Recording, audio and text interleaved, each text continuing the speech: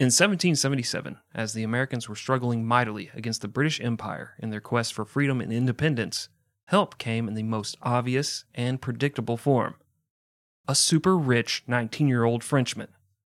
Over the next few years, he would travel back and forth across the ocean to bring funds and weapons to the Continentals and to lead troops to glory on the front lines of the battlefield. It's not much of a stretch to say that without his intervention, there may have never been a United States of America. And yet, not a lot of people know his story. So once again, the real heroes here at HPH are here to tell you all about this guy and the happy fun times of his youth before coming back in a couple of weeks to tell you how it all went to shit. But yeah, this week's fun. So, settle in, grab a drink, and enjoy this episode of 100 Proof History titled Lafayette. French by blood, American by bloodshed. This is 100 Proof History. We're drinking whiskey and talking history. So, grab a drink, sit back, relax, and enjoy a few laughs as the guys talk about all the horrible things people do to each other. Here are your hosts, Chris and Greg. Ooh, yeah. Good morning, listener. Good morning, Chris. Good morning, sir. How are you? Good on this bright and early 6 a.m. day. Mm-hmm. I had my first drink about half an hour ago. This day, like every other day, in perpetuity, wake up, drink, podcast, drink, cry, sleep, wake up halfway through because I have to piss so bad from all the drinking, drink, cry, sleep. The end. That's nice. I like that. I think we're on the same schedule. It's kind of cool how that syncs up after a while, right? Like the ladies. Yeah. You know, we've been around each other enough that we're both up at 2 a.m. having our existential crisis. Yeah. We text each other, how you doing? Shut up. Life is meaningless. You know, that's what you say to me. Mm-hmm. And I'm like, God damn, he's right. He's always right. I'm never right about anything. And I put the gun to my head. But then I fall asleep because I'm so goddamn drunk, you know? I do know. I do. Yeah. We're in sync just like the ladies and their tampons. Yeah, every podcaster knows what we're saying right now. I mean, normal people don't, but every podcaster's like, oh, God, that's my life. Oh, God. Joe Rogan's got the gun in his mouth right now. He's like, fuck, how'd they know? I love ivermectin. Take the gun out, Joe. Oh, yeah, I love ivermectin. Well, what are we talking about today, Mr. Christopher? Today we are talking about the Marquis de Lafayette, a Revolutionary War figure. I don't think he gets a lot of play. You know, you go back to your days of schooling, ducking the bullies, trying to make the girls think they should like you, but not actually talking to them, just kind of like standing off in the corner looking weird, but thinking it's like you're pulling off mysterious. Mm-hmm. And they taught you about Washington and Benjamin Franklin and Thomas Jefferson. Well, because those were Americans. Yeah. Well, Lafayette doesn't Even though they weren't. They were fucking English separatists. Well, I mean, you're splitting hairs, I feel like. Getting a little pedantic. Just because America didn't exist, they couldn't be Americans. Fine. Fine. Well, and this dude's from the land of surrender and freedom fries. Right, yeah. That was a funny thing. You know, you go back to, even back to World War I, how much America loved France and how buddy-buddy we were. And then just 20 years ago, it's like, fuck you French surrender monkey. I'm freedom frying this. I ain't no French fries in my goddamn hamburger. Yeah. Despite, like, the fucking 1,000 years that they were warmongers and really good at it. Yeah. Yeah, we might not be the smartest people, but... No, we are, Chris. It's them. Yeah. Oh, well, it's the rest of them. We as collective Americans. I don't identify. Don't lump me in with those assholes. I've seen their tweets. Oh, my God. They didn't even support us on January 6th. When we were trying to instill the fucking king. Yeah. The king of our land. They didn't bring over their guillotines and shit. They didn't come over here and revolutionize our country. Fucking surrender bitches. God, you know what the national flag of France is, don't you? White flag. That's right. Got him. Yeah. Yeah. The true patriots were out on January 6th trying to institute a monarchy. That's right. Anyway, what's the story about? Oh, shit. Yeah. Oh, shit. So anyway, yeah, Lafayette, he doesn't get a lot of play. I don't think a lot of people know how much he contributed to the revolution and how important he and France both were. So we're going to talk about that this week, and then next week we're going to dive into what happened when he went back to France and tried to do the same thing for them. And they weren't as receptive for some reason. The king wasn't like, yeah, we should get rid of the king. That sounds like a great fucking plan. Yeah, fuck me, right? Well, to tell this story, Greg, we had to rely on one main source, a couple other sources, but one main one, and that was Lafayette by Harlow Giles Unger. Yeah. We're going to trust a German's opinion on a Frenchman. Okay, let's see where this takes us. I'm not going to lie. Sometimes to do my research, I do go to the Wikipedia, and I'm like, okay, well, let's just make sure I'm telling the story right. Like, I'm not mixing it up, because I read a 600-page book, and I'm just pulling out the highlights. So I go to Wikipedia to make sure I got the timeline right. And the number one referenced book throughout the Wikipedia was Harlow Giles Unger Lafayette. So skip this podcast, just go read their Wikipedia, you'll get the whole fucking story. That's all I'm saying. Wait, no. God damn it, Chris. But be prepared. Jimmy Wales is going to ask you for fucking money. Oh, yeah, Just $5. They accept Visa, MasterCard, PayPal. It tells you right up top. I donate $20 like, I don't know, 7-8 years ago. Mm-hmm. Dude, it's like giving money to a bum. They hit me up so much. They always make me feel guilty because I'm like, yeah, I do use the fuck out of Wikipedia. Fine. Just don't use it on drugs, Jimmy. But I know he will. I did the same thing with PBS. Like, I give them $5 one month so I could watch some documentaries on Amazon. Oh, I did that. And I was like, this isn't like the National Geographic, because you subscribe to National Geographic, like once every 6 months you're going to see some boobs. There were no boobs on the PBS. And, I thought the P was pubic. It's public. I'm a fucking idiot. So now they hit me up like every other week telling me that my support is needed. And I'm like, okay. It's an awful joke. Number one. Thank you. Number two. Uh-huh. You obviously haven't watched Sesame Street. Big Bird is naked.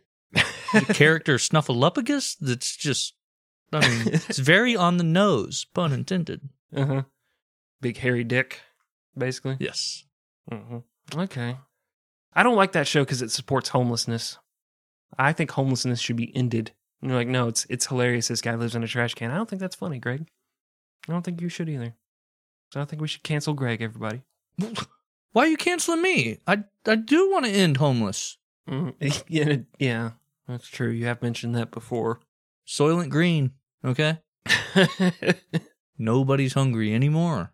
Yeah, you solved two problems at once. That's true. That's how you framed it to me when you're doing the Fargo thing of shoving that foot into the wood chipper. And I was like, okay, well, I'm not gonna question you because I am weak and can't defend myself. So it's like, yes, sir. That's a good answer. You're all like, wait, but don't you think that's and I look at you, and then I look at the wood chipper, and then I look at you, and you're like, yeah, wonderful. Don't you think that's wonderful? I agree. Well, goodbye. Yeah, see you later. Anyway, before we get into the story, it is important to note one thing. We do have a lot of Revolutionary War fanboys that listen to us, and they get all upset when they kind of like skim past a battle. This is a story of Lafayette, so some of your favorite shit from the Revolutionary War, it might not get covered. But guess what? We're going to talk about a whole bunch of founding fathers going forward. We have a indefinite contract. We can never stop podcasting. So eventually, whatever you love, like you're like, I'm really into the Battle of Cowpens. Like, that's a stupid named battle. Come on, man. Have some self-respect. But eventually, we'll get there, okay? Yeah. Yes! See, I finally had your back. Thank you. You're welcome. Oh, man. It feels so weird. I'm not sure I like it. I don't know what to do with it right now. To be 26, losing my virginity all over again. Am I supposed to pee with this thing? Because I can't right now for some reason. He was a nice boy, but he was only here for the summer. Anyway, you want to tell us some of the story, Chris? Let's do it. Monseigneur Marie Joseph Paul Yves Roch Gilbert de Motier de Lafayette was born on September 6, 1757, in a stone chateau built over the ruins of an old castle outside the ancient Villa Faya. Whew, sounds like the beginning of a Disney movie. You did it, man. You did it. I did it. I'm proud of you. Yeah. In regards to his ridiculously long name, Lafayette would later say, quote, "It is not my fault. I was baptized like a Spaniard." That feels insulting. The Spaniards. Poor guys. Anyway, that's part of the quote. "With the name of every conceivable saint who might offer me more protection in battle. So large a proportion of fathers and sons were killed on the field of battle that the family's misfortunes in war became kind of a proverb throughout the province." End quote. Except it was in French. Yeah. I hate quotes like that. Do you? Or they translate it for you? Yeah, it's like, nah, it's not really a quote. Yeah, put it in French so I can Google translate it and it'll say exactly what that, except it won't be There accurate. just needs to be a different punctuation for translated quote. Okay. Like, it could be, instead of just the 2 Mm-hmm. apostrophes, it could be 7. Oh, that'd make it look better. I gotcha. I don't agree. I need everything to be in English because that's American, and I need everything to be in American because... No, it would be in English. It would just, the quotes, to show that it was a translated to English quote, it would have 7 apostrophes instead of 2 for the quotation marks. Okay. Yeah, I could see how that would work. And also, it'd help you stretch out your term papers so your teachers wouldn't bust your balls about the number of times you put fuck in there to try and hit a word count. Those don't count as words. But it spaces out the pages, though. Come on, man. I do think it was smart of them to name him that and give him that big long name because there was no way a bully could, rhyme something with that. It's just this fucking 8-word name. Marie Joseph Paul, God damn it. You only have to hit the last syllable, dude. Yeah? Lafayette? You don't have to do the whole thing? No. Oh. What are you, Eminem? Eminem could do it, but... I was never a bully. I was always the one getting picked on. You were never the bully. You were always the cucky. I was. And my parents named me Christine because they thought it was, more regal. And God, that did not help me. Always the cuck and never the bull. Never the bull. Such is life. Yeah. And when it came to the misfortunes of his family in war, Lafayette wasn't wrong. His grandfather had died in war against England, and when Lafayette was 2, his dad was cut down by a British cannon in Prussia. In fact, most Lafayette men made it a point to knock up their wives as quickly and as often as they could before racing off to battle where they were sure they were supposed to die. Just like Lieutenant Dan. He was supposed to die in Vietnam, like all of his relatives. Didn't happen because Forrest Gump intervened. But then he got new legs. Magic legs. When his dad got blown straight to damn hell by a cannonball, Lafayette's mom moved to Paris to live with her parents and left Lafayette to live with his paternal grandmother and aunt in the chateau. Luckily for Lafayette, his grandmother was a pretty nice lady who took care of the less fortunate by allowing them to hunt on her lands and by giving away her surplus crops from her harvest. No way it was a barter system. Like sexual bartering? I didn't say it, you did, but I agree with you. This old lady is like, "Oh, you're a strapping young lad. You've been working the fields?" "Yes, madam." "Well, it looks like you came up a little short on your wheat harvest this year." "Well, I have a bushel for you. Maybe if you harvest my bushel, your family won't go hungry." I'll give you a bushel for your corn on the cob. This is the barter system, after all. He's like, "Here's a piece of corn." "No, you fucking moron. You uneducated peasant. I want your candy corn." I want a baguette." "Well, ma'am, you have to give me the wheat so I can make God damn it, just stick your dick in me. Jesus Christ. Give me your human penis. You want me to chop off my penis? God, what is wrong with you? You know what? Yes. Chop it off and leave. Pulls out the tiny guillotine, sticks his penis in there. How much wheat are we talking about? Yes, me lord. Well, his grandmother also filled Lafayette's head with tales of glory from his bloodline and led him to believe that he descended from the ancient Gaul leader Vercingetorix. Vercingetorix had been one of the few Gauls to actually give Julius Caesar just the slightest of challenges. And if you guys don't know why I'm saying it like that, maybe you should go listen to the Julius Caesar episodes. Part 2 specifically. Okay, I didn't remember that. Thank you. You're welcome. When he was 11, Lafayette's mom showed back up and took the boy to Paris to live with her and with his grandfather, the Comte de la Rivière. His rich and powerful grandpappy wanted to see his only male heir carry on the family traditions, so he pulled some strings and got Lafayette into the Collège du Plessis, which is a hoity-toity, fancy-pants military college that taught young boys how to be musketeers. I think that would be better if you said, his rich and powerful grandpappy wanted to see him naked. It's like, God damn it, what did I do now? You didn't make it salacious enough for me. I'm almost there. I have figured out how to speak French. You just stop saying the end of the word. You're just like, fuck it. I don't have time for this shit. Collège de Plessis. See, there's an S there, but fuck that S. Oh, yeah. Oh, yeah. Just a year later, in the spring of 1770, both his wayward mother and his rich-ass grandfather died of death. This meant that Lafayette, at the super responsible age of 12, inherited the estates of both his mother and father and instantly became one of the richest people in all of France. Like the movie Richie Rich. Yeah. Were there parents in that movie? Or was that kid just an orphan who had murdered his parents to, be a rich, blonde, white child in America? I don't know why I needed to include his ethnicity and hair color. I just feel like it adds something in this day and age. Oh, no, he was a Nazi. Okay, thank you. I was just trying to think of the answer to your question. But No, Richie Rich was an open anti-Semite. He's telling his butler, just like, let's move some of this to Switzerland, just in case. Let's just lock that up over there. Well, yeah, in that one scene, he smells the money and he goes, ugh, ugh, and throws it on the ground. Mm. He thought it smelled of...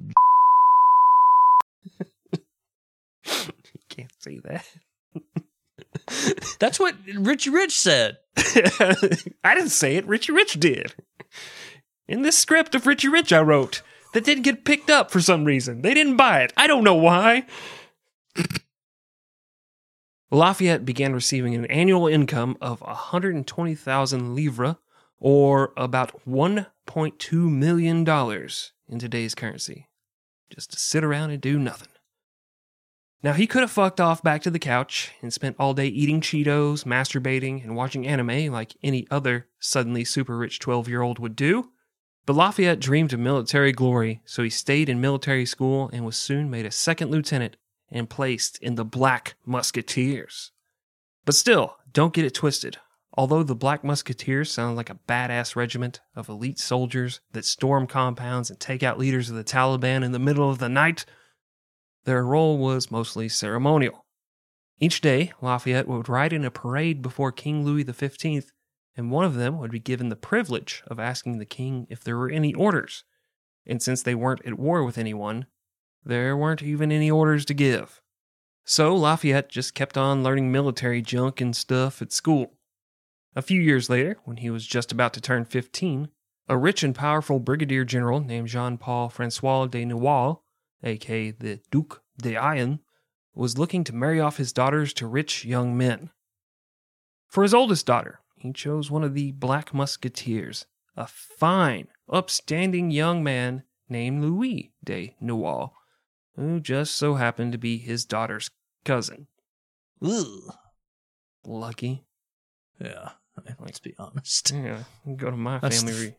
Yeah, it's the fantasy, isn't it? Yeah. The forbidden fruit.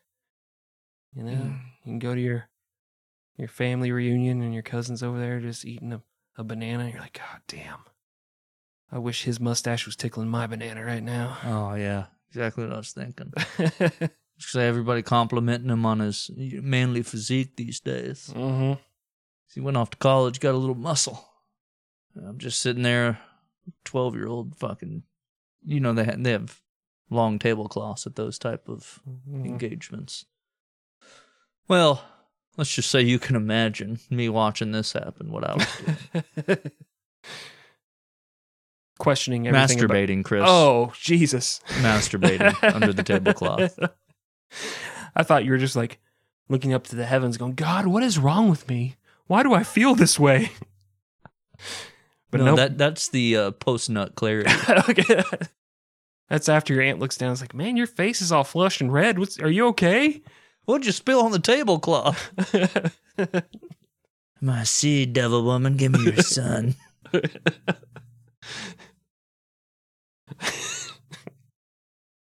And for his obviously super mature and ready to be married 12-year-old daughter, Adrian. Yeah, Adrian's fine, right? Adrian? Dude, I don't even know how to French kiss. You think I know how to fucking speak it? She's like, you want to make out? I'm like, yeah, give me a second. You start shoving French fries in your mouth. All right, let me get these nice and chewed up and I'll pass them into you like a baby bird. What are you doing? I'm freedom kissing, baby. Put a condom on your tongue. I'm worried about STDs. Look, this is my first time. I don't want to get pregnant.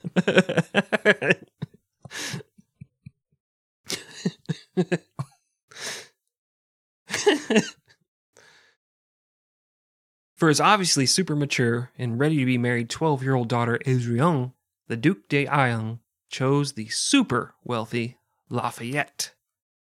Now, our main source doesn't say much about the cousin marriage, but it's natural to assume that it involved shotguns, moonshine, and banjos. When it came to the arranged marriage of Lafayette and Adrienne, her mother wasn't having any of that shit. She and the Duc d'Aillon fought for months over the issue until the Duke agreed that the two wouldn't be wed for another 2 years. Lafayette would finish his schooling, they would all live together in the same house after the marriage, and that no one would tell Adrienne about it for at least 18 months. Sounds kind of weird.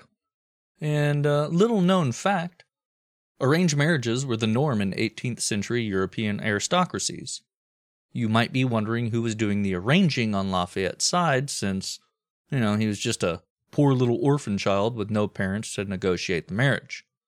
That duty fell to Lafayette's uncle, who was given a scant 200,000 livres, or $2 million in today's money, for his efforts. Mm. It's nice when your uncle can take care of you like that. Just step in. Maybe your dad's out of the picture. And your uncle's like, you know what? I'm going to take care of you, young man.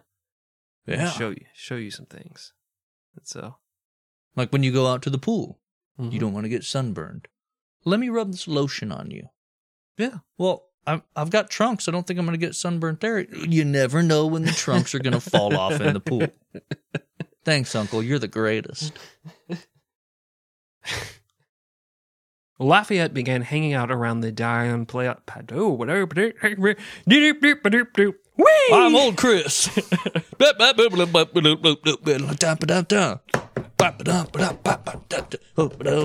I made one mistake, and now I'm singing a song. I'm Chris. Bing, ding, ding, ding. Yeah. Boo. A minute and a half later, because you made one little slip up. Yep, that's you. That's what I do when my wife walks in and there's a dude in the bed. I just start doing the show, so he can gather his clothes and sneak out the back so she doesn't notice. It's just a distraction. That's all it is. Pull out a piano from the closet and start playing ragtime naked. Yeah, but then that dude naked starts doing the frog dance from Warner Brothers. He's like, hello, my baby. Hello, my honey. WWW. Everybody laughs and laughs, and then the seriousness of the whole situation dawns upon all of you at the same time. Yeah. Marriage is over. I'm just going to get my things. For the guy, it's ruined too. He's like, well, the thrill is gone. Mm-hmm. You know, like B.B. King. Just saying. Yeah, I have to push the piano out of the room all slow and, could you help me with this? She's like, just get the fuck out of my house. Like, no, I need Penis has gone limp yeah. by this point.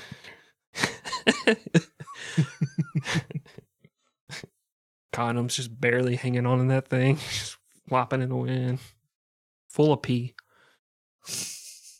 All right. What the fuck is this podcast? I don't know.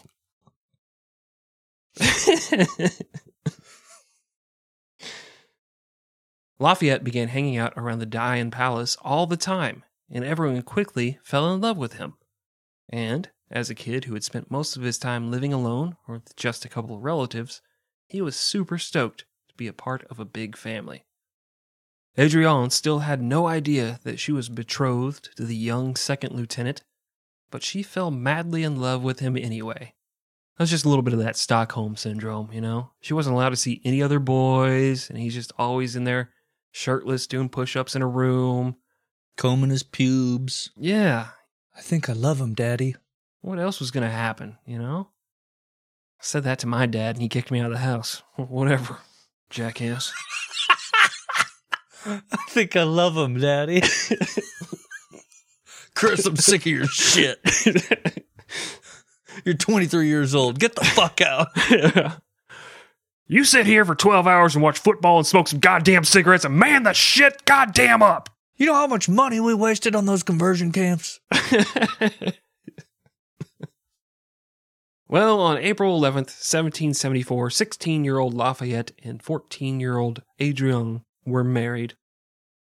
As a wedding present, the Duc d'Ayen promised Lafayette that when he turned 18, he would be promoted to captain and given command of a company in the Noailles Dragoons.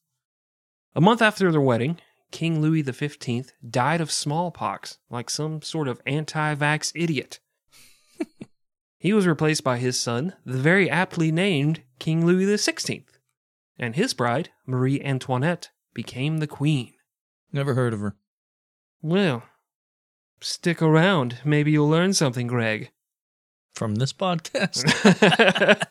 Oh, let's be honest. That's true. Fair point, yeah. Let's be honest with each other. Not with our wives. Dear God, ready. not with our wives. I'm not ready. There are certain things that ruin families. Yeah, that's true. And this podcast is definitely one of them. According to our main source, Louis XVI, quote, had no interest in society or sex, end quote. And I was going to put the full quote here because it feels like he's bagging on Louis XVI pretty hard. He's like, didn't need to say that like his dick didn't work right, like he had painful erections and he was kind of fat and she didn't like him. And it's like you're just taking shots at this dude for no reason. Like he's catching strays in a story about Lafayette, poor bastard. Well, you either live the bully or die the cucky. Yeah. That's all I'm saying. Yeah, damn. You're so smart. This is a dog-eat-dog world. You say dog-eat-dog or dog-eat-dog? Dog-eat-dog. Okay. Quote, Snoop Dogg. Thank you. Okay. Just want to make sure you got the saying right. I didn't want to have Yeah. No, doggy-dog world. Yes. Okay, Woof, good. woof. Continue, please. Well, because of his aversion to society and sex, Louis stayed in his room, sitting in a comfy chair, reading history books, while his wife threw massive parties with government funds. 100 Proof History. You guys, quiet down. I'm trying to read about the unification of Prussia. Were you trying to sound like Louis Anderson? What was King Louis? Stupid. Obviously, I know, how that's he why I'm sounded. wondering if it was intentional. It wasn't, no. Because you definitely sounded like Louis Anderson. May he rest in peace. I don't trust that guy. I'm going to go ahead and posthumously cancel Louis Anderson. I feel like he looks like he may have touched a kid. And that's enough for me. You know, that's all it takes. Oh, shit, I'm getting a call from Louis Anderson's lawyers again. Fuck. Man, there were a lot of qualifiers in Ignore. there. Looks like may have. I'm just saying. I think you're good. I think we're safe. If you get those lawyers off record, you'd be like, hey, am I right or am I right? They'd be like, look, I can't say I agree with you, but let's just put it this way. And they just put their hand up for a high five and walk out the door. That's all I'm saying. And they're like, you know that book you mentioned last episode where everybody is registered? You might want to check that. A's, it's right up front. I don't know. Who knows, you know? Oh, poor Louis Anderson. He didn't deserve this. Or did he? Or didn't he? No, I don't know. We'll never know until we get proven right. And then we're going to play this over and over again. Well, invites to these parties were sent to the social elite, which included Lafayette and his wife Adrienne, who both came from rich and powerful families. But Lafayette was raised by his grandmother in the country, and he knew absolute jack shit about high society. He would often stand in the corner and space out and hope no one would notice that he wasn't joining in on the witty conversations about men's wigs. On one occasion, the Queen asked to dance with Lafayette, and he was so bad at it that she laughed at him in front of everybody. Man. Worst nightmare. It's awful. I'm a 40-year-old man, and there's still 3 a.m.s where I'm staring at the ceiling thinking about the time the girl was eating Funyuns in class, and I was like, oh, it's going to make your breath smell. She's like, I wouldn't kiss you in 1,000 years. Like, God damn it. Fuck. Oh. That's mean. I Jesus. It's like the equivalent of spitting a spitball at somebody and then they pull out a gun and shoot you because you're in Columbine. Like, holy shit. I was like, listen here, I'm your teacher. You won't fucking talk to me that way. No, the second part's a lie. The first part actually. But really, when you were a teacher, the way that the conversation went was, I wouldn't kiss you in 1,000,000 years. And you were like, well, stay after class. We'll see about that. And that was your last day as a teacher. Yeah. First day in this boarding home, consequently. Just all lined up perfectly. You're going to stay after class, Timothy. We'll see about that. Well, while all of that was happening, Lafayette's in-laws were refusing to let him live with his new wife and made him stay in his own apartment. But you know what? They weren't completely heartless because his father-in-law arranged not 1, but 2 extramarital affairs for Lafayette. Ooh. Dad of the year right there. All right.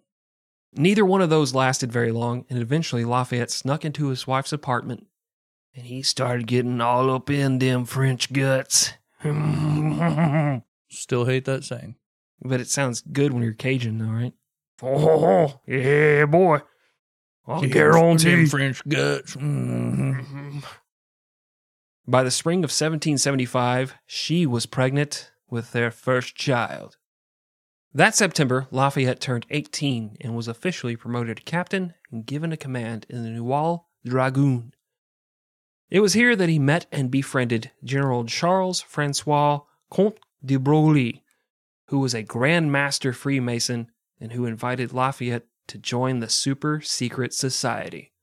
Drinking children's blood, yeah. Adrenochrome, oh yeah. This is where it all starts, people. Mm-hmm.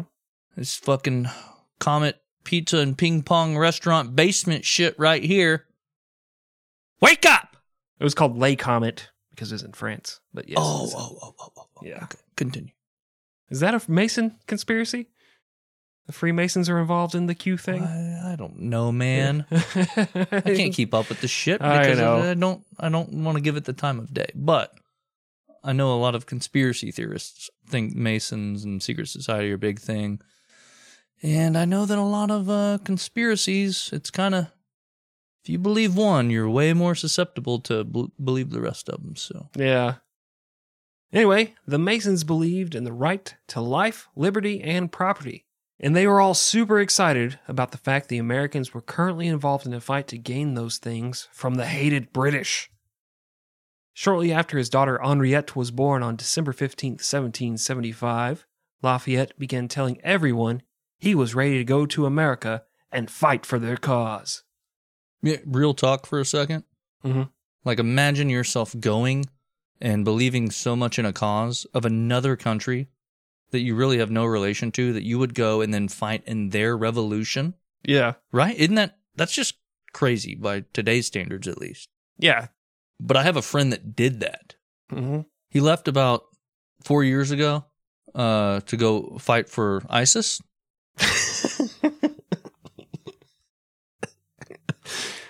Okay. Yes. The Islamic State. Yeah. Mm-hmm. That's the end of my joke. That's the end of it. That's it. I didn't flesh it out any more than that. That's as far as you needed to get, honestly. I knew I'd get a reaction, though, but I have no closer. But I got the reaction I came for. That's all you needed. Yeah. Oh, I was going to say it's like Jeff Bezos hopping in his rocket and flying in the Ukraine to fight for their independence, but, you know, that would require him to believe in something, you know? So it's not going to... Your analogy, your story, I'm glad you're able to share that with me and, you know, bring that bit of truth to the podcast so we don't have to make, you know, poor analogies like the one I was going to make. Thank you. Mm-hmm. I guess I do feel kind of like a hero. You are, yeah. In March of 1776, General George Washington drove the British out of Boston, which made their longtime enemy, the French, all sorts of giddy. Over the following year, the French worked with the American ambassador to try and figure out how France could screw over England without actually being drawn into the war themselves. The French Minister of Foreign Affairs, Charles Gravier, Comte de Vergennes, arch-rival of the Comte de Chade, then came up with a plan. He'd send French soldiers to quote-unquote advise the Americans. Those advisors would work together to make a French general, specifically the Comte de Broglie, the generalissimo of all of the combined forces. Then, once they defeated the English together, the French would take a whole bunch of land and reestablish their American empire. Now, Lafayette didn't know any of that. He just wanted to go fight. So he and his musketeer buddies asked to go. He was approved and promoted to Major General, even though he was 19, had zero military experience, and did not speak English at all. But when his buddies, who were also from noble families, asked to go, it caused an international uproar. Since all of them worked for the king, it sure did look like Louis was supporting the Americans directly. Lafayette's father-in-law was so hot-pissed that Lafayette would abandon his family and go fight, that he sent him on a diplomatic mission to London instead, where Lafayette personally met King George III. After a couple of weeks, Lafayette said, "Screw this tea and biscuit shit," and made his way back to France, where he used his own money to buy a ship, the Victory. He wrote his family's letters, saying he was ditching Adrienne, who was now pregnant with his second child, and he was going to fight in war halfway across the world. He made his way to Bordeaux and got ready to leave, but received letters from his family calling him a royal dickhead. Now, he still set sail, but he soon returned to land because he felt kind of shitty about bailing on his wife and children. Why? Stupid. You were living the dream, and then your conscience crept in. Home fucking free. Going to America where guns and strip clubs are fucking everywhere. Yeah. Oh, no, go back to France again. You got old Lafayette thinking he's Sisyphus, just bound to hell. Keep pushing that rock up every day. No, dude. Let the rock fucking drop. Go to the top of the mountain. Go to the other side of the mountain. It's nice over there. A lot of hot dudes. Jello shots. That's all I'm saying. Cabanas. He's 19. Taco cabanas. Going back to his double pregnant 16-year-old wife who just wants to sit on the couch and watch TikTok all the time. God, he was so close. So close. But he felt bad. And that's what happens when you have a conscience. By the time she's 22, she's got like severe sleep apnea. He's got to sleep in a separate room at 22. Yeah, she's got that prime fucking years. She's like, she has like real snoring problems, and she could wear the CPAP, but she's like, man, that's really uncomfortable. I don't like sleeping in it. Can't you just sleep on the couch? She walks in and he's masturbating on the couch, looking at porn on his phone, and then suddenly he's the bad guy.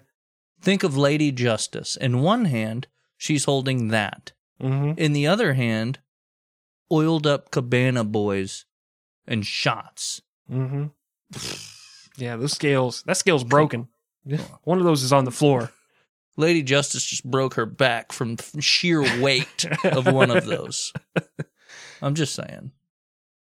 Now, when Lafayette returned to France, his father-in-law had demanded that the government arrest him and they make it illegal for any other French officers to set sail for America. The king listened, and he issued an arrest warrant for Lafayette, but before he could be arrested, he snuck back onto his ship, the Victory. On April 20th... 420 blaze it. Okay, good. I was waiting to see if it was... No, not the other one, not the other one. Columbine? Not that one, but not the other one. Okay. Just seeing where everybody's welcome. Everybody's welcome. 420 blaze it. Good thoughts only. Good vibes. Yeah. Yep. On April 20th, 1777, the ship left Europe. Over the next 2+ months, Lafayette would spend half of his time puking due to seasickness and the rest learning as much English as he could from other passengers. On June 13th, he landed in South Carolina. The people of Paris fell in love with the story of Lafayette, and young officers from across Europe raced to the city to request an opportunity to go fight in America. Meanwhile, in Philadelphia, born and raised, General George Washington was pitching a bitch fit over that idea. He was understandably upset that France was trying to send him officers who outranked Americans who had actually fought in the war, and he demanded that Congress put a halt to it. They agreed, but when Benjamin Franklin asked Congress to make an exception for Lafayette, they did that too. Reasonable take. Yeah, like, why are you sending me fucking officers to try and run my army? Don't know the land, don't know the fighting that's going on in those lands, the intricacies, the nuances. But hey, let's make an exception. All of that. Perfectly reasonable. Yeah. The type of shit you don't see in America today.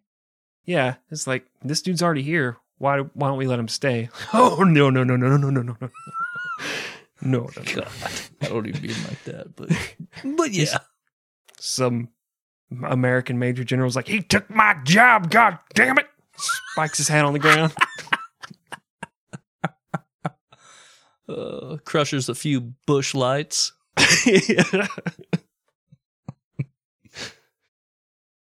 And so, by being rash and abandoning everyone in France, Lafayette had managed to keep Comte de Broglie out of the war and had inadvertently thwarted the French plan to create new colonies in America. Pretty cool, man. He just wanted to fight.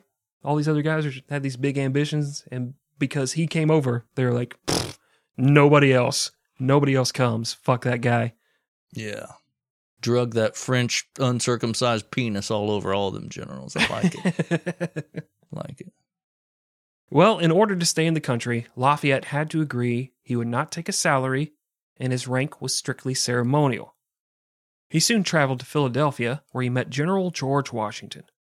When Washington found out Lafayette was a Mason, he softened his opinion on the young French officer. They also bonded over how they had both lost their fathers and become super rich landowners when they were 12 years old. I mean, George became owner of a whole lot of other... Oh, your dad's dead too? Fuck yeah, man! Chest bump! I'm so fucking rich now, man. Let's do some cocaine. Fuck yeah! Let's kill a hooker. We'll never get caught because we're rich. Woo! Just like in the George Washington episode where he bonded with that other guy because his name was George too. Your name's George. I'm George. Oh! Starting to think George Washington was of a simple mind. Yeah, he just wanted one common connection between them. And he's like, we're best friends now. He's my best fucking friend. I love this man. You're not wrong. Because Washington, who was 100% about appearances and etiquette, and he was terrified of being judged poorly, well, he fell head over heels in love with Lafayette when George was embarrassed to show off his army of untrained, half-naked murder hobos, and Lafayette responded by saying he was there to learn from Washington, not to teach him anything. You're the daddy. I'm the twink. That's how this works. Leather Daddy Washington, please, you got the way. I know I'm more experienced, but you got the way. This is your choose your own adventure. Please, Daddy Washington. Sometimes you just want You don't want to be the dom. You want to be the sub dude. You know? Yeah. Sub, dude. Yeah. Nothing. What's up with you? Well, all of that is to say, Lafayette was about to get his first lesson in war. World of Warcraft. World of Warcraft. All right, so you got to have binds for your different spells, okay? Well, there just went half of our audience. That fucking noise you made. They're so offended. They are so mad. I know what binds are, guys. and girl, the one girl that listens, probably. Yeah. And plays World of Warcraft. Mm-hmm. She's like a paladin. She's like, I'm a healer, guys. I'm supporting the team. Look at me. Of course. Appreciate it, but... Now you got me all horny to log into World of Warcraft. Go do a raid real quick. We'll give these people like 10 seconds, but you got 8 hours to go take down a boss and maybe get some sweet gear. Dude, I played like once 10 years ago. I have no idea. I was too cool for that shit. No. I really wanted to nerd out on it. I just, it wasn't my cup of tea. You're like, God damn it, I'm going to go have sex with the guy instead. I'm cool. All right, let's take a fucking break. Okay. When do we start? Now. Go.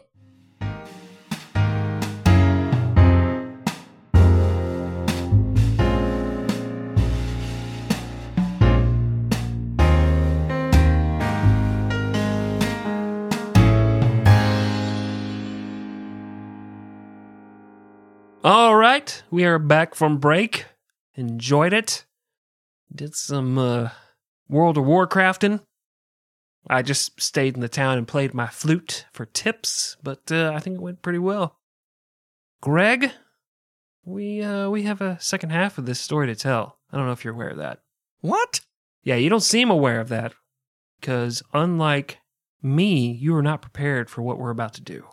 That's what I understand, right? You have informed me that you have not procured the necessary supplies. I have a substitute.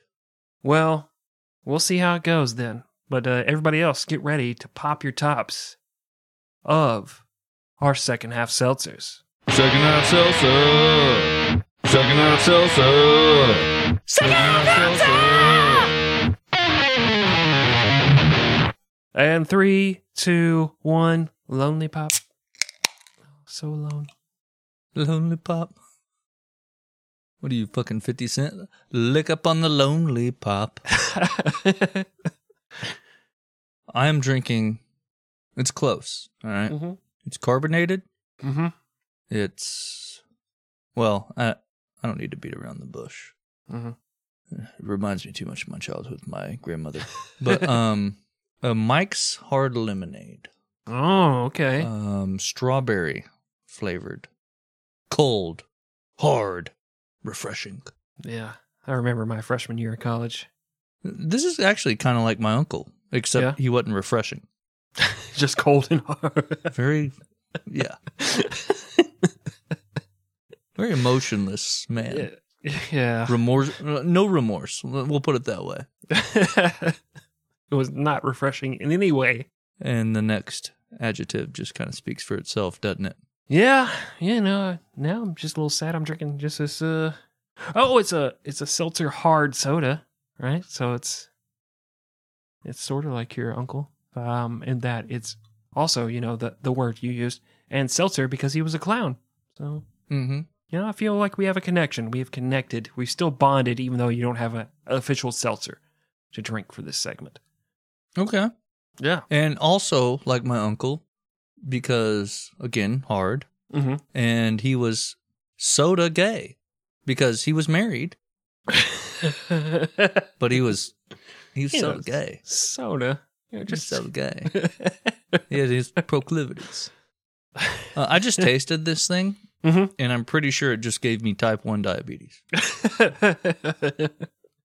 Instant hangover. It says 5% alcohol by volume. Mm-hmm. I think the other 95% is somehow sugar that has been liquefied. Yeah, it's just a Kool-Aid packet, but all sugar. Like they just 6 cups of sugar with a Kool-Aid packet and fill the rest with water. I just don't see how it's water. This tastes so sweet and fucking nasty. But you have to fight through it because you've made a commitment to these people. And they will know if you don't finish that drink. Oh, God, so bad. All right. Well, while you enjoy that, maybe you should tell the people the rest of the story. How about that? Okay. Let's do it. In the fall of 1777, the British were on the march towards the U.S. capital in Philadelphia. On September 11th, moment of silence, please. They met the Americans in battle near Brandywine Creek. Washington kind of screwed the pooch and allowed the Brits to outflank him and surround the forces of General John Sullivan. Desperate to pitch in, Lafayette begged to help defend Sullivan's flank, and Washington agreed. By the time he arrived at the front lines, the men were panicking and retreating. He got off of his horse and started grabbing them one by one to turn them back into the battle. And since he was a clean 6 1" man wearing the uniform of a major general, even though it was only symbolic, it worked. This dude has clothes, man. We gotta listen to this motherfucker. Look at him. Dude, look at him. He's tall and he's got fucking clothes. Oh my God, he knows what's up. All these naked murder hobo hillbillies just salute him on sight. Fuck, he's got underwear on. Holy shit. Why are you saluting me with 2 appendages, soldier? It's just a nice uniform. You just filled it out nicely. That's all. Why have you saluted your shorts, soldier? Nickelodeon joke. Boom. Book it. Salute your shorts? Yeah, shout out to the 6 people that remember that fucking show. Yeah. It was a good show, though. They're all the olds that listen to this. Yeah. Not the fucking typical 12-year-old. Well, the battle was a loss, but Lafayette's intervention allowed Sullivan's men time to escape encirclement and complete destruction. He was also able to execute an orderly retreat of the men he commanded. And that is the worst thing that would ever happen to America on September 11th. Agreed. Thank you. Moment of silence. It wasn't until after the battle that Lafayette realized he had been shot in the calf. He was taken to a church for the night where he hung out with Captain James Monroe, who became quick friends with the Frenchman. In the morning, Lafayette was sent back to Philadelphia. Hasn't he suffered enough? Ugh. Now he's got to meet Tom Hanks with AIDS. He's got to go to see the Rocky statue and tell everybody, you know this is a fictional fucking character, right? Like, you have a statue to a goddamn movie star. You have so much fucking history that happened in this city. And you have a movie star statue that's one of your most famous tourist attractions. Yeah. You realize that's what your city has become, right? Yeah, just a fucking joke. Cheesesteaks and Rocky. Congratulations. You played yourself. Pieces of shit. You know what fucking cheesesteak consists of? Tell me, Chris. What's your best guess? I don't know. This is like the little chopped up steak, little cheese whiz, some onions and peppers on a roll with provolone, That's right. maybe? Yeah. Cheese whiz. Yeah. What the fuck? Like, you wouldn't eat cheese whiz by itself. You wouldn't dip a tortilla chip in the cheese whiz and think, oh, that's fucking good. Why would you pride yourself on cheese whiz cuisine? I only learned this like 3 years ago. Oh, yeah. You went to Philadelphia and you're like, this place fucking It has further sucks. confirmed my disgust for Philadelphia. Go Cowboys. As Lafayette was being loaded onto the transport boat, George Washington told the surgeon, "Treat him as if he were my son." Which, I mean, that took a good amount of difficulty to say through those wooden teeth that we all know history says George Washington 100% had. They were slave teeth that were wired together and gave him duck lips and made him look, pretty sexy. Give him that little pouty look. But, yeah, it's basically what we learned in history class. It's basically the same thing. I feel like I'm splitting hairs when I say that. Maybe being a little bit too pedantic, if you will. Chop down cherry tree, wooden teeth. Lafayette spent the next couple of months recovering in the hospital and writing letters to the French, insisting they help the Americans. Meanwhile, Washington was struggling in battle, while Generals Thomas Conway and Horatio Gates were having success in the far north. They formed what became known as the Conway Cabal and began to angle for George's job. Lafayette wrote Washington to reassure him and to also say, "Hey, bro, I didn't come all the way over here for nothing. Give me a command and we'll shut those fools the fuck up." End historical quote. Yes, nailed it. And the accent was spot on, too. Thank you. Yeah. Lafayette hadn't received a response after 4 whole entire days. Golly. Per my last email, Exactly. give me a command. Right. Jesus. So naturally, he hopped on his horse and rode out to meet Washington. When he arrived, still limping badly, from the whole calf shoot-a-caboo, he was assigned to... It's the medical term. It's what doctors call it when you go to the emergency room. Your laugh interrupted me. Please don't ever laugh at my jokes again. Nurse, we need some Band-Aids for his boo-boo. He's got a calf shot of boo or whatever the fuck you said. Shoot-a-caboo. Shoot-a-caboo. Make sure the Band-Aids have Ninja Turtles on it. It's a boy.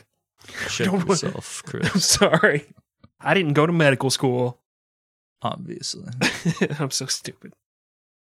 Again, when he arrived, still limping badly, he was assigned to assist Nathaniel Greene in an attack on the British near Gloucester, New Jersey. Lafayette was given orders to have his men scout the British camp.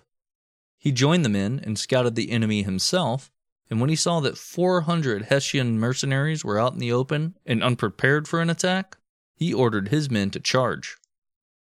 They did some serious damage before British regulars arrived, and Lafayette and his men snuck off back to the camp when night fell.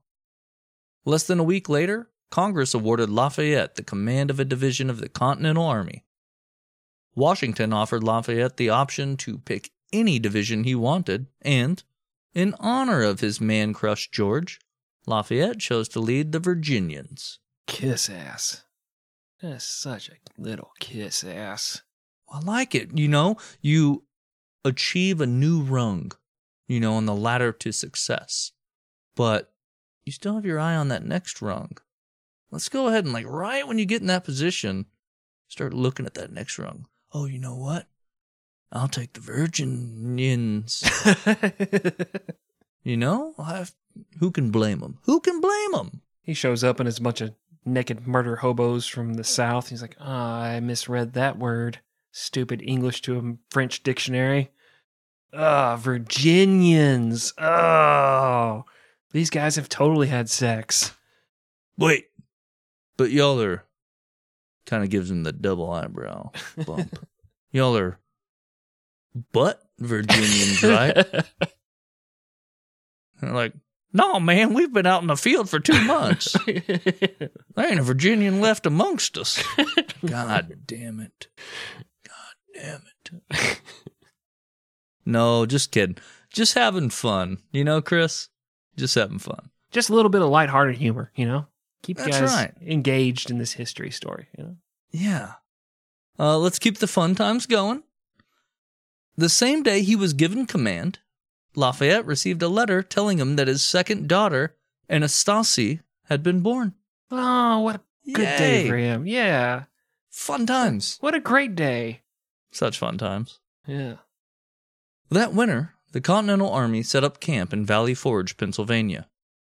It was so cold and miserable and full of cheese whiz, and there were almost no supplies other than the aforementioned cheese whiz. So do we just put our dick in this? Because I'm not eating it. Nobody touched it. Nobody Yeah. touched it. It's fucking disgusting. It's an abomination.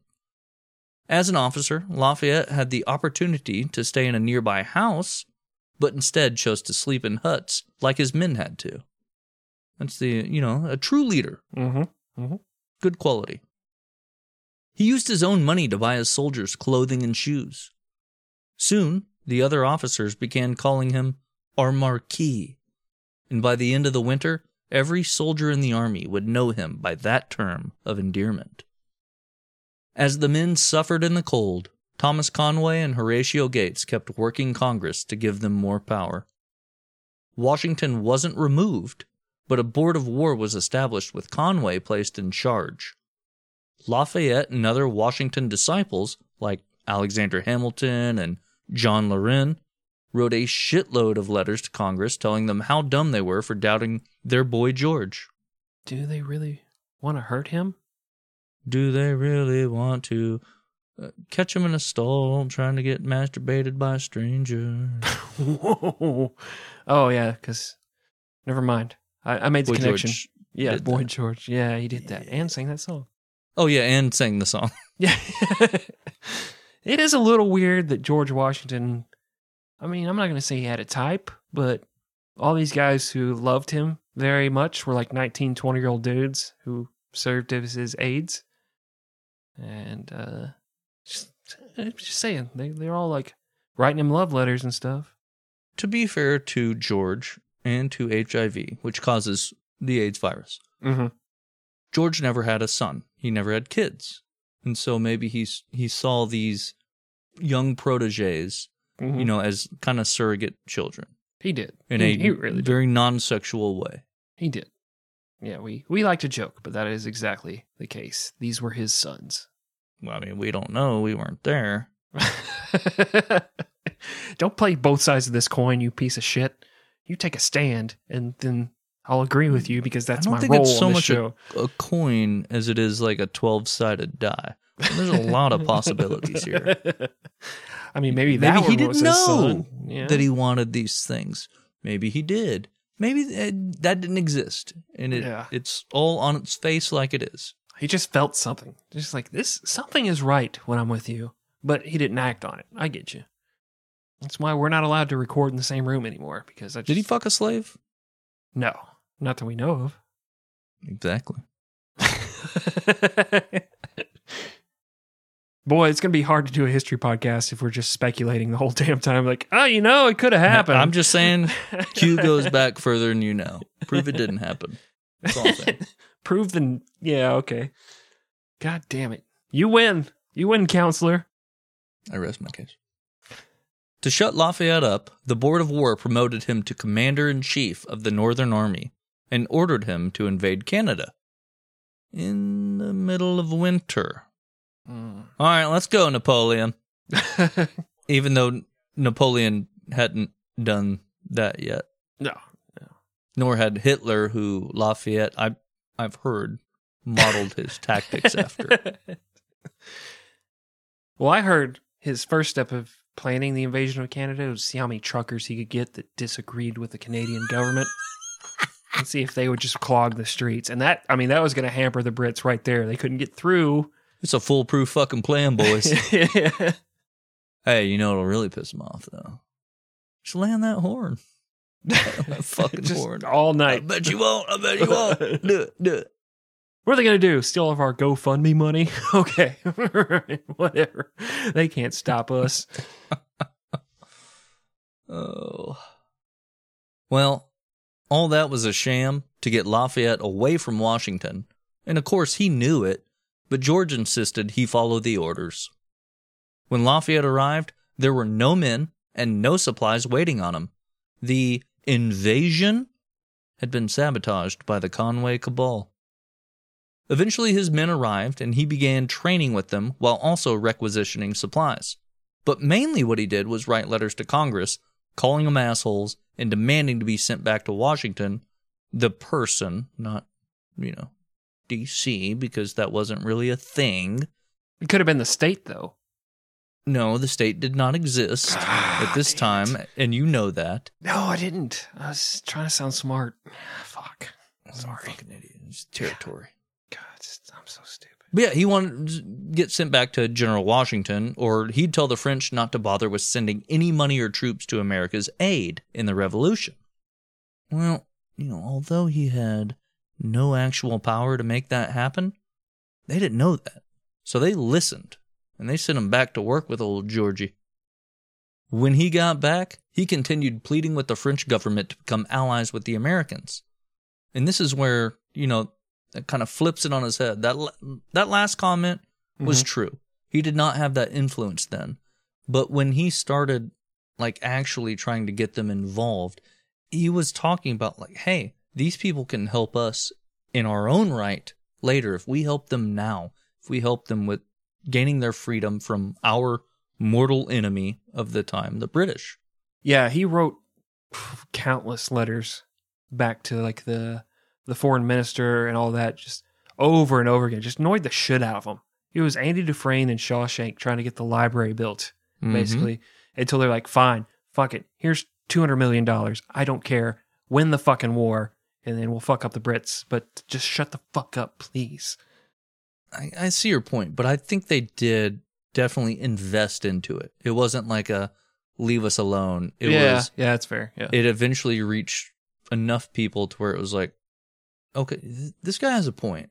Let's do this.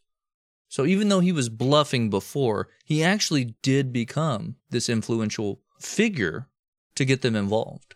Yeah, he was so popular on both sides of the ocean that basically when he said, we need this help, He's a sexy man. everybody's like, yeah. I mean, He's like The Rock, you know? oh, God. He's popular everywhere. Nobody hates The Rock, right? Everybody loves The Rock. I love The Rock. I love The Rock, mind, body, and soul. Anyway. No, I just wanted to clarify that because these two comments are Very basically congruous. contradictory. He didn't have power to do it, and then he incongruous. did it. So I felt like it needed a little nuance. He couldn't get money, then he got money. No, he had no power to get the French on his side. Then he got the French on his side. Well, and when they did eventually agree to all this, and word would eventually reach Valley Forge, and of course, a massive party broke out, you know? George fucking twerking up there in a thong, champagne rolling down the ass crack. Listener, you can imagine. Anyway, Lafayette joined in the twerking, but he was only pretending to be happy. Which, who's really happy when they're twerking? Not me. I'm crying the whole time. This is the only way I can make money, doing this for Japanese businessmen. They're on suit and ties. Yeah.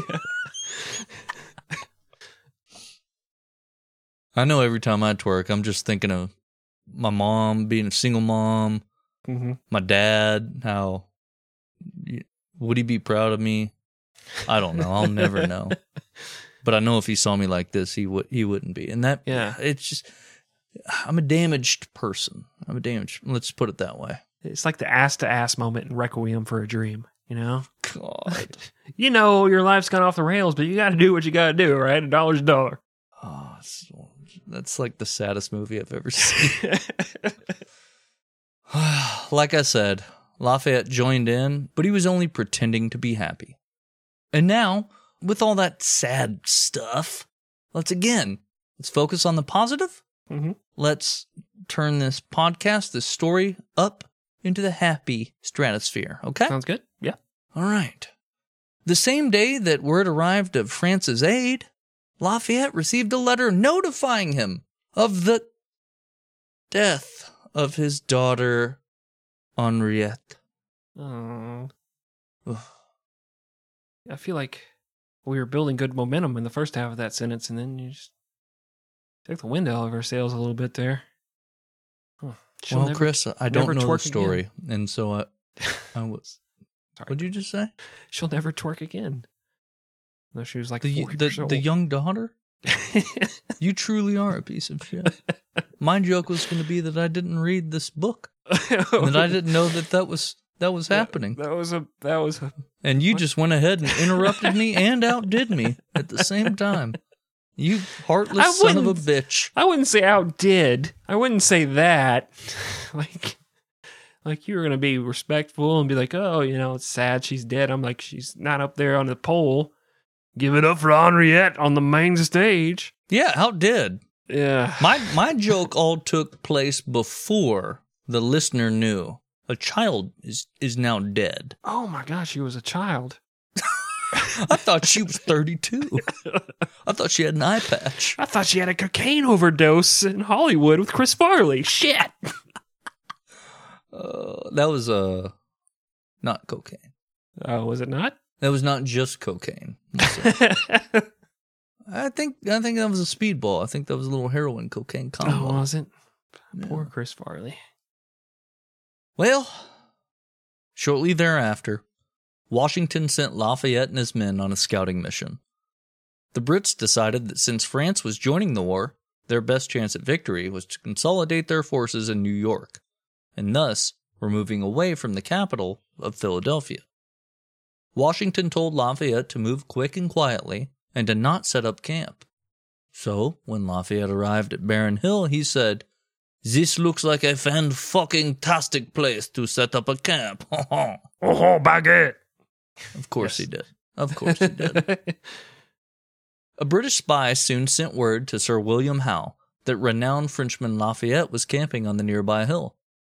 He was so horny to make Lafayette a British POW that he turned around with 16,000 troops and surrounded that same hill. Lafayette ordered several of his men to sneak into the woods and begin a pattern of firing at the Brits, and then moved to different spots to fire again in order to trick them into believing they were being the ones who were actually surrounded. You know, you got all these shots coming from all these areas. It's the Patriot, man. He saw the Patriot with Mel Gibson. But it's just 2 dudes. Yeah, and his little boys. You think it's 5 dudes in the dark. It's just 2. They just keep switching. Just changing positions. Yeah. They're on like a gimbal. Just rotating around, just hitting you from every... You can actually hear the merry-go-round music playing, but it's so dark, I don't know what's happening. I only know after the fact that they had clown makeup on the whole time because they turned on the lights to clean up. That's the only way I knew. Imagine. You gotta go to an orgy and you turn on the lights, it's like, holy shit! What the They got in their big rigs and drove away. Yeah. On to Wyoming or Florida. Ottawa. Wherever. Probably Ottawa. Straight across the border. Their truck horns play dun, dun, dun, dun, dun, dun, dun, as they cross the border.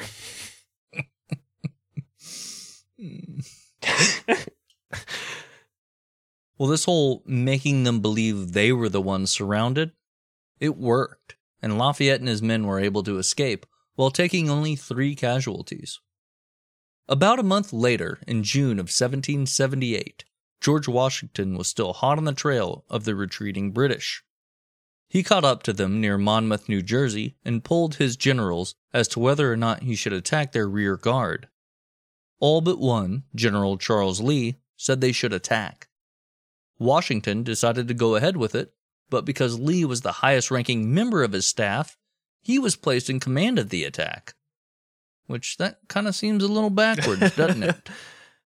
Yes, Greg, and, you know, you probably know this, but for the rest of these people, this is a little-known fact.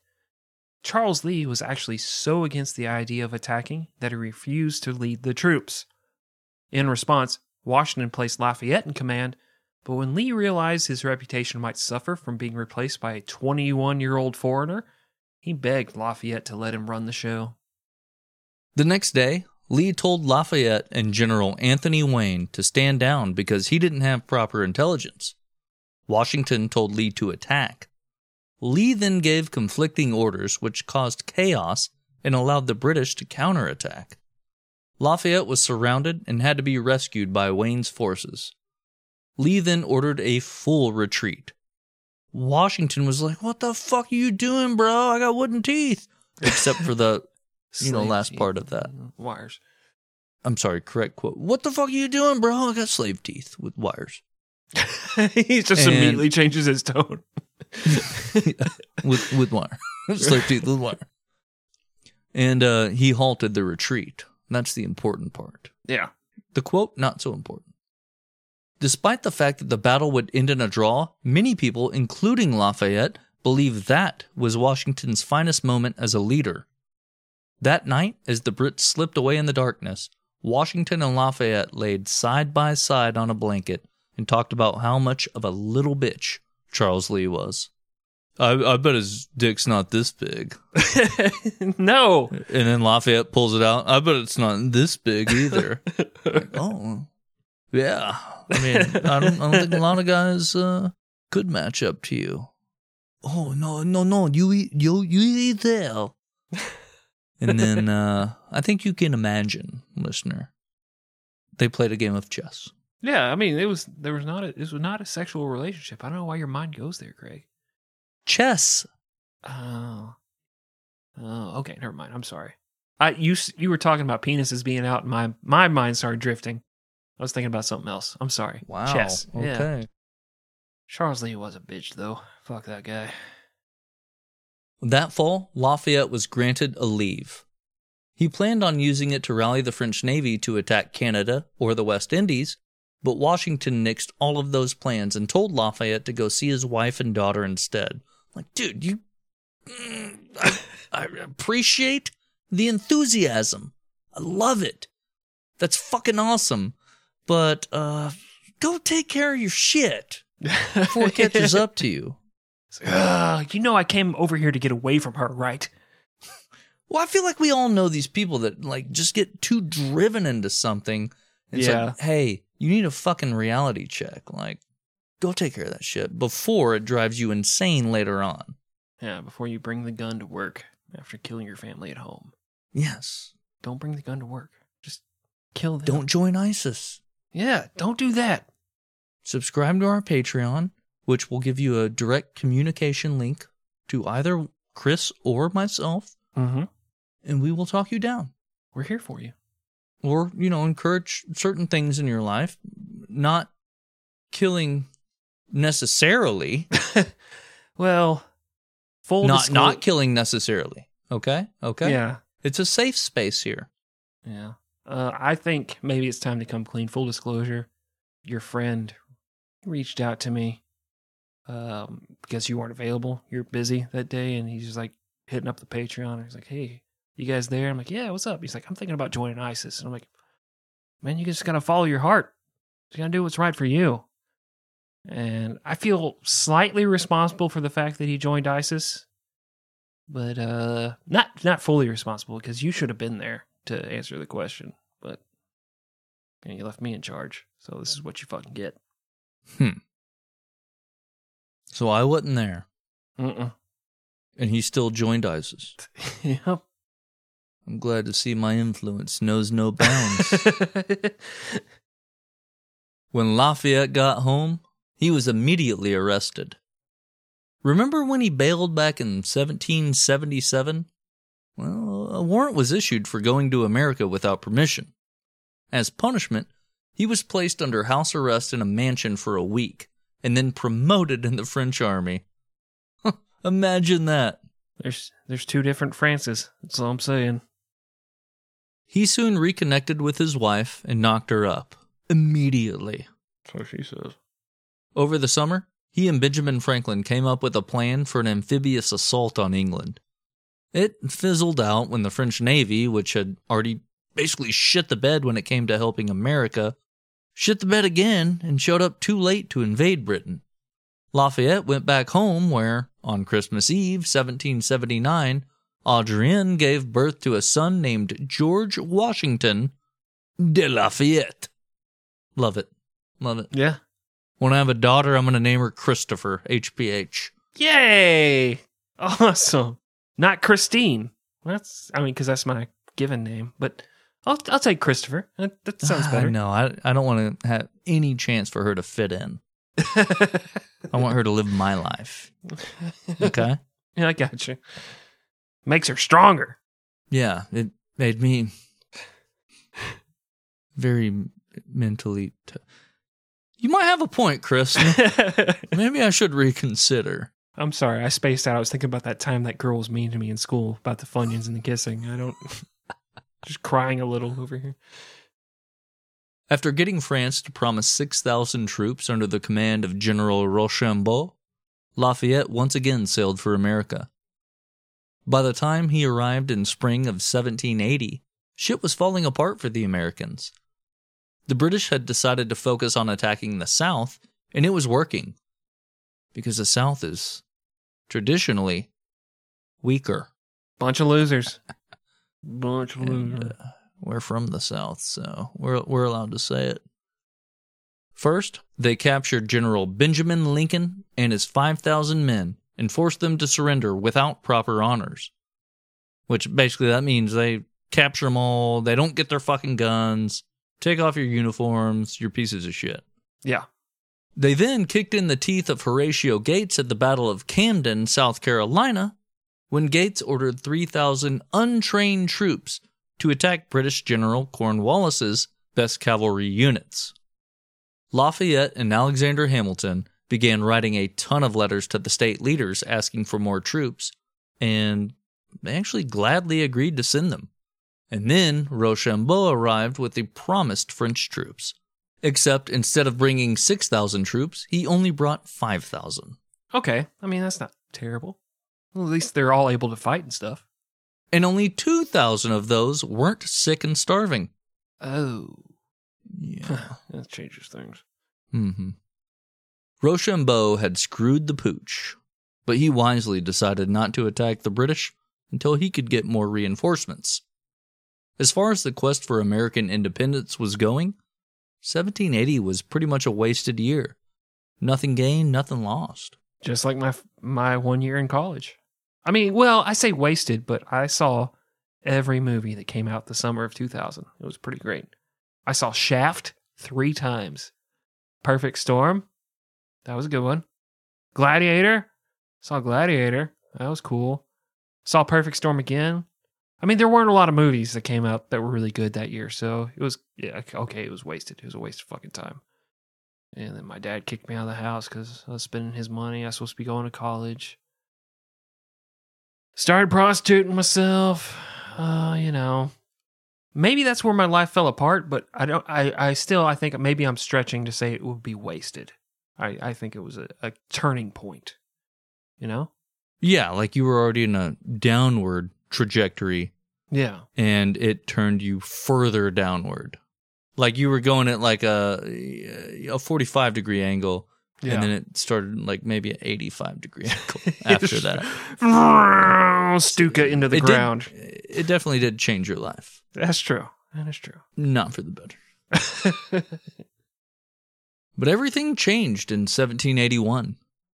In January, General Nathanael Greene and Daniel Morgan defeated the British at the Battle of Cowpens in South Carolina and put the Brits into total disarray. Washington came up with a plan to pin the Brits against the coast and then use the French Navy to cut off their escape at sea, but it was going to take time to put it all together. Because he knew that there were spies everywhere, Washington led everyone, including Lafayette, to believe that the big offensive would actually be an attack to retake New York. So Lafayette was a bit pissy and confused when Washington ordered him to go south to Richmond, Virginia, to protect some random armory.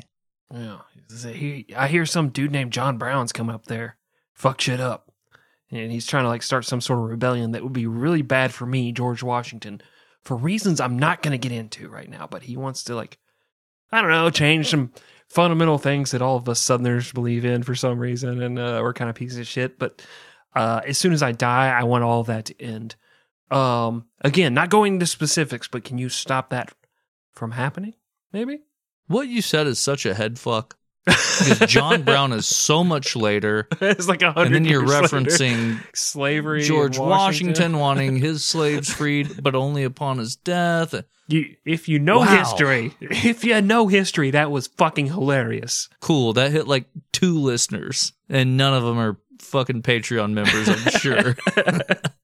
Smart people would never pay for our Patreon. Although there's a lot of unreleased info there. I will say that. Mm-hmm. Is it quality? I'll let you decide once you give me money. Well, Lafayette was practically begging to attack something, but when he got to Richmond, he was soon faced by an overwhelmingly large British force, led by the infamous General Cornwallis. Instead of fighting, he was able to command an orderly retreat, move all of the guns out of Richmond, and evacuate the capital before the Brits could attack. Lafayette and his men spent the next couple of months harassing the British using guerrilla warfare and drove them to the coast of Virginia without ever engaging in a full-scale battle. Finally, in September, Lafayette was reunited with his general/family fake dad/daddy George Washington, and together with the Continental Army and the French, they surrounded General Cornwallis at Yorktown and laid siege to the city. You know, I have a problem with people co-opting the word daddy and making it sexual. It's made things weird, okay? As a 40-year-old man and a father, I mean, I don't like the idea that I can't call my dad daddy without it being uncomfortable, okay? Well, just because the feelings are unrequited doesn't mean that, you know. Stop calling me that, God damn it! On October 19th, 1781, General George Cornwallis surrendered to the Americans. Washington was going to allow the British to surrender with honor, but Lafayette objected and demanded they surrender their weapons and march out of the city, just as they had made General Benjamin Lincoln do the year before. As they marched down the road, lined on one side by the French in their nice fancy uniforms and the other by half-naked murder-hobo Americans, the British refused to look at the American side. Lafayette ordered his band to play Yankee Doodle and turned their attention to the American allies. For all intents and purposes, the Revolutionary War was over. Lafayette returned home to France where he was hailed as a hero and began to try and spread the ideals of American liberty throughout his country. He and George Washington wrote to each other frequently and discussed world matters, their profound love for each other, and their shared desire to host each other's families in their homes. In 1784, Lafayette returned to America and went on a whirlwind tour of honors. He was given a degree from Harvard and was made an American citizen. And of course, he spent a lot of time with George Washington. In December, the two parted so that Lafayette could return to France once more. George Washington wrote him a long parting letter that implied that George was getting older, his family had a history of dying young, and he'd probably never see Lafayette again. Lafayette wrote him back saying George was being silly, and they'd get together soon, have a few shots of rumplements. But George was right. They would never see each other again, and Lafayette was going home to a country on the verge of self-destruction. End of this part of the story. Woo! Kind of a sad woo because, I don't know, man. It just breaks my heart that George and Lafayette won't see each other again. That's just the end of it. You're not accounting for heaven, Chris. George Washington's in fucking heaven, okay. Or hell. Yeah. Fair enough. Maybe there's like a visitor's space between them, like there is in prison. Yeah, he goes up and pulls up the phone. Yeah. Hey, how's it going? Oh my God, this place is the fucking worst. Every nerve in my body is burning. That's cool. Skinless corpse of George Washington, just exposed muscle, just screaming in pain. Well, I love you, General. I'm going to go back to heaven. Yeah, meanwhile, Lafayette's just surrounded by, like, ripped dudes that are oiled. And they've got, you know, Rumplemans and Jaeger and all Goldschlager, all the cool frat boy drinks. Like, oh, that's heaven to me. Cherubic angels with big wieners. Oh, yeah. Yeah. I call this Cupid's arrow. I'm going to stab you with it. All right. Well, that is the end of this part of the story. I think we told it well. I'm going to go cry a little bit later because George Washington... God, I don't. I'm going to go cry because Lafayette and George Washington won't be together again. But there is still the second half of this story to tell next time. But before we get to that, there may be a few things that I think Greg intentionally left out of the story, and now I have to set them up and give them to these people.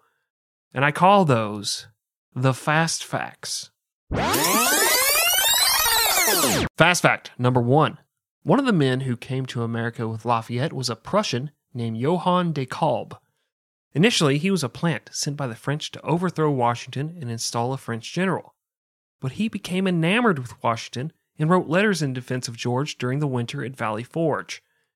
He would later be killed in the Battle of Camden, fighting for American independence. Fast fact number 2.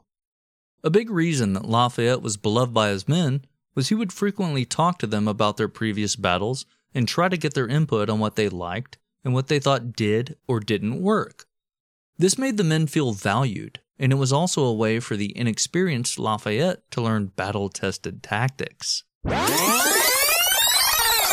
Fast fact number 3. On his journey back to France in 1778, a plot was hatched by English deserters who were on board Lafayette's ship to capture Lafayette and the boat he was traveling on. Fortunately for Lafayette, one of the plotters turned state's witness, and Lafayette was able to lead a team of 40 officers to capture and arrest all of the men who had conspired against him. Fast fact number 4. During the waning days of war in 1781, the British liberated a group of British and Hessian POWs in North Carolina, hoping to add them to their fighting force. The prisoners had spent several years building homes, tending to livestock, and marrying Americans, and even hung out with Thomas Jefferson on the reg. To a man, they all refused to rejoin the British in their fight against the Americans. All right, well, thank you guys for listening. Hope you enjoyed it. Hope you come back in a couple of weeks and check out the second part of Lafayette and his adventures in France. In the meantime, check us out, 100proofhistory.com. You'll find a little bit of biographical information, a link to our Patreon where you can subscribe for $3 a month, and that gets you early access to new episodes and 100-something things that regular people don't get to listen to. Little mini episodes, old episodes. It's a whole lot of shit, and you guys would love it. So check that out. Also, find us on social media at 100proof history. We post a lot of memes, a lot of things related to the story that maybe gets left out of the episode, so be sure to follow us there. But that is it. So, for myself, the sexiest co-host you will ever hear, Christopher, I say goodbye. And I say that for Dan the intro man, Hambone, who didn't show up this week, and Wolf Dick, our esteemed invalid producer. We all love you, and we are all wondering, main host Gregory, what else? I'm the scat man. Baby do oh, goodbye.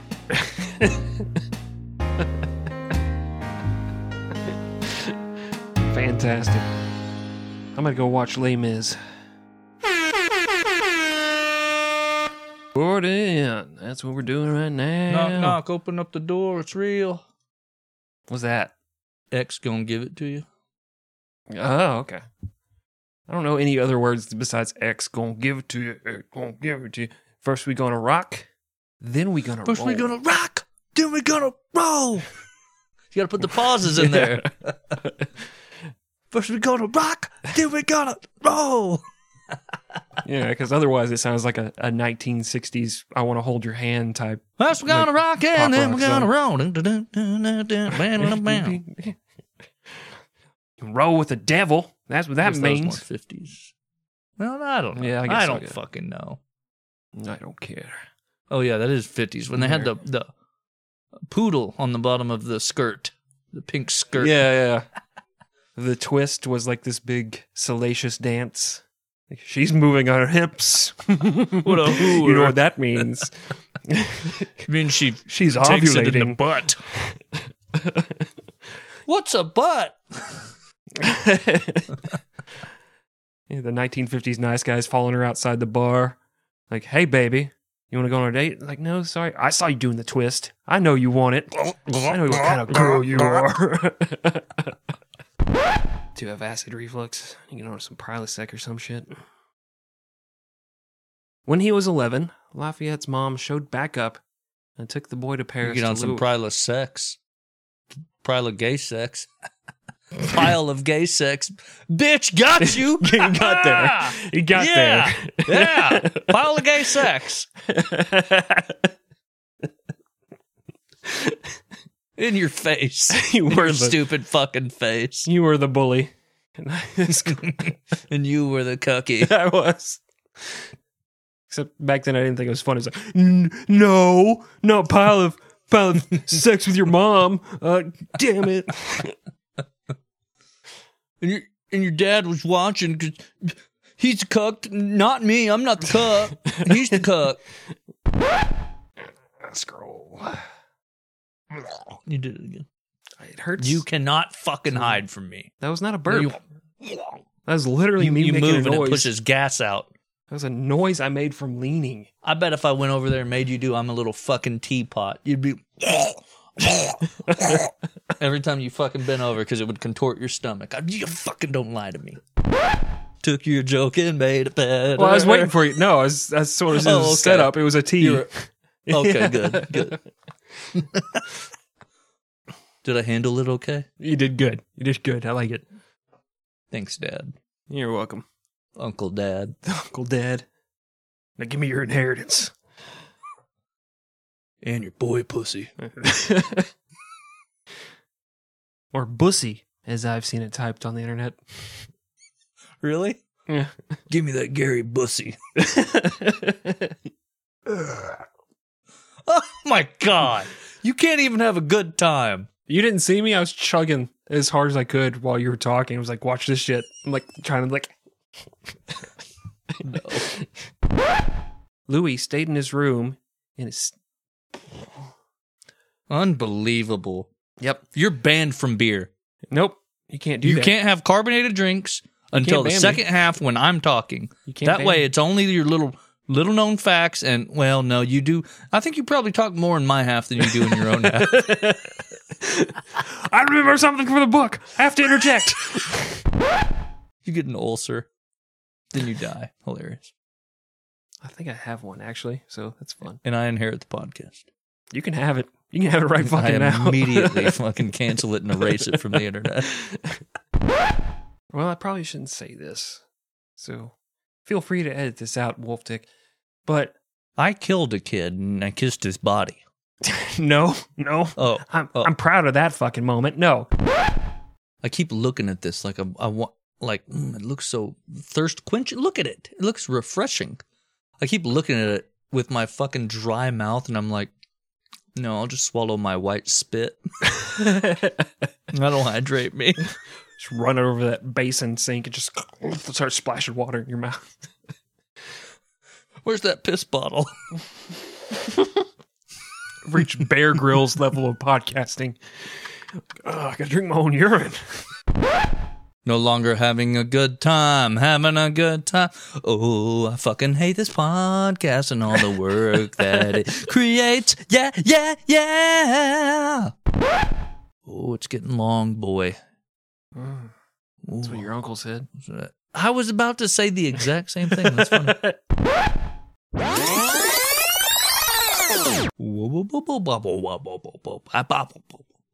Skiddly bop. Skiddly bop, you can't say woo until I'm done. I'm done. the scat man. I shit on your chest. Shit on your chest. Scat man. That's how that song goes.